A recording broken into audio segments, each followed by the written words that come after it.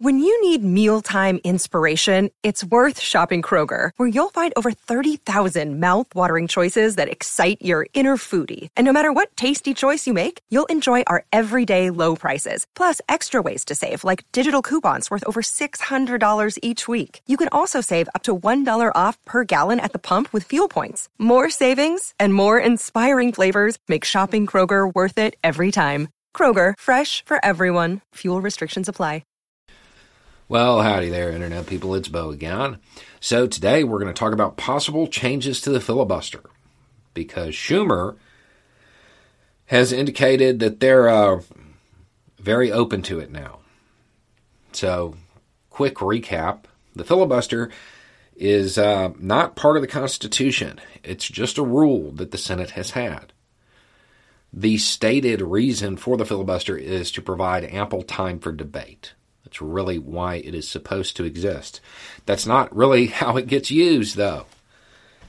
What it has turned into is basically requiring an additional 10 votes to get anything passed. That's really what it is boiled down to. Now, Schumer has indicated that if Republicans aren't going to go along with voting rights legislation, which they won't, he's open to changing it. Now, they're not talking about getting rid of it. That's something that's important to note. This isn't going to do away with the filibuster.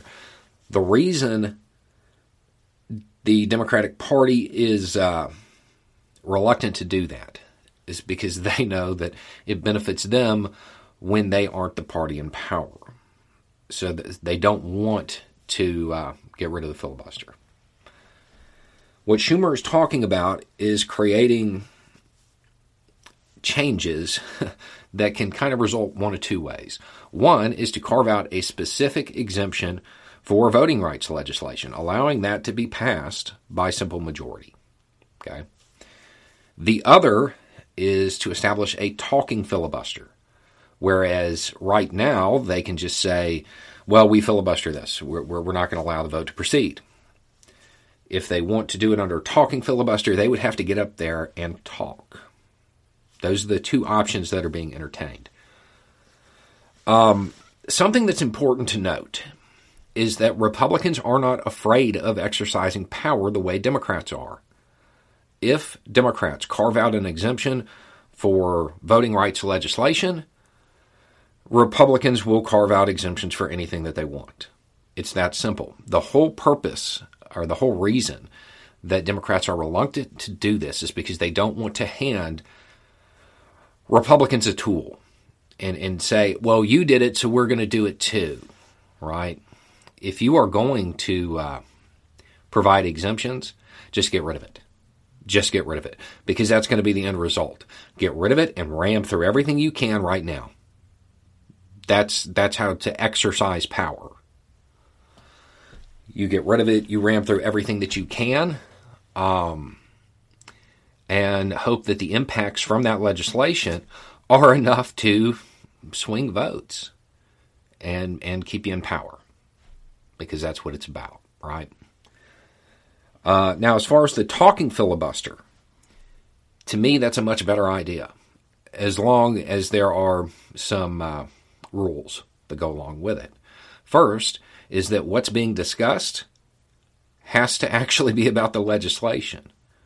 Don't just hand Republicans a forum to create sound bites for themselves so they can get up there and say, oh, this bill that allows early voting, that's just Marxist socialist CRTism, because their base isn't really concerned about substance.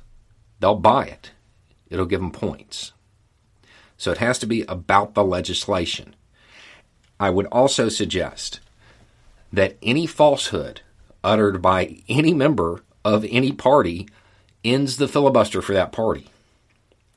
So if somebody gets up there and lies, that's the end of the filibuster. Don't just hand them a tool to get themselves on Fox News. They will use it for that. There won't be any incentive to avoid the filibuster, because they'll get up there and talk about whatever it is they have manufactured as the outrage of the day. It's got to be on topic about the legislation and no lies, anything that is objectively false, ends the filibuster immediately.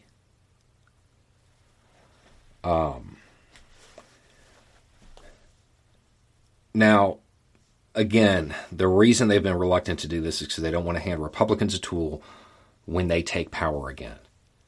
Changing the filibuster in and of itself sets the precedent that Republicans can change it next time they're in power. But what I would also point out is that at this point, there have been enough people posture and talk about changing the filibuster. They already have the sound bites in the footage for the attack ads. They've already got the sound bites to say, well, you were going to do it, so we're going to do it now. That reason to avoid changing the filibuster, that disappeared the second everybody started talking about it publicly. The sound bites already exist to prove that if you oppose them changing it, well, you're a hypocrite. You're in this situation. Democrats are in this situation. They need to just pursue it. To me, the talking filibuster with those rules makes the most sense.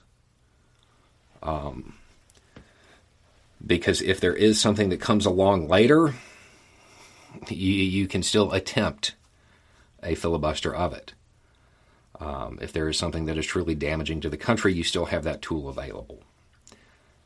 The exemptions, sure, it's easier for this issue, but make no mistake about it. They will carve out exemptions for whatever issue they want next.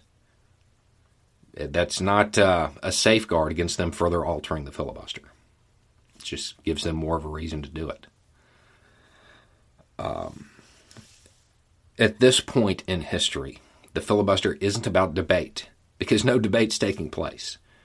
It's not about good faith discussion and deciding what's best for the country, because everything's so partisan and polarized. Nobody is discussing about the country. That's not what the debates are about. It's about power. It's about their party. It's not about the country. Make it a talking filibuster, no lies, and it has to be about the legislation. Get rid of the roadblocks. Anyway, it's just a thought. You have a good day.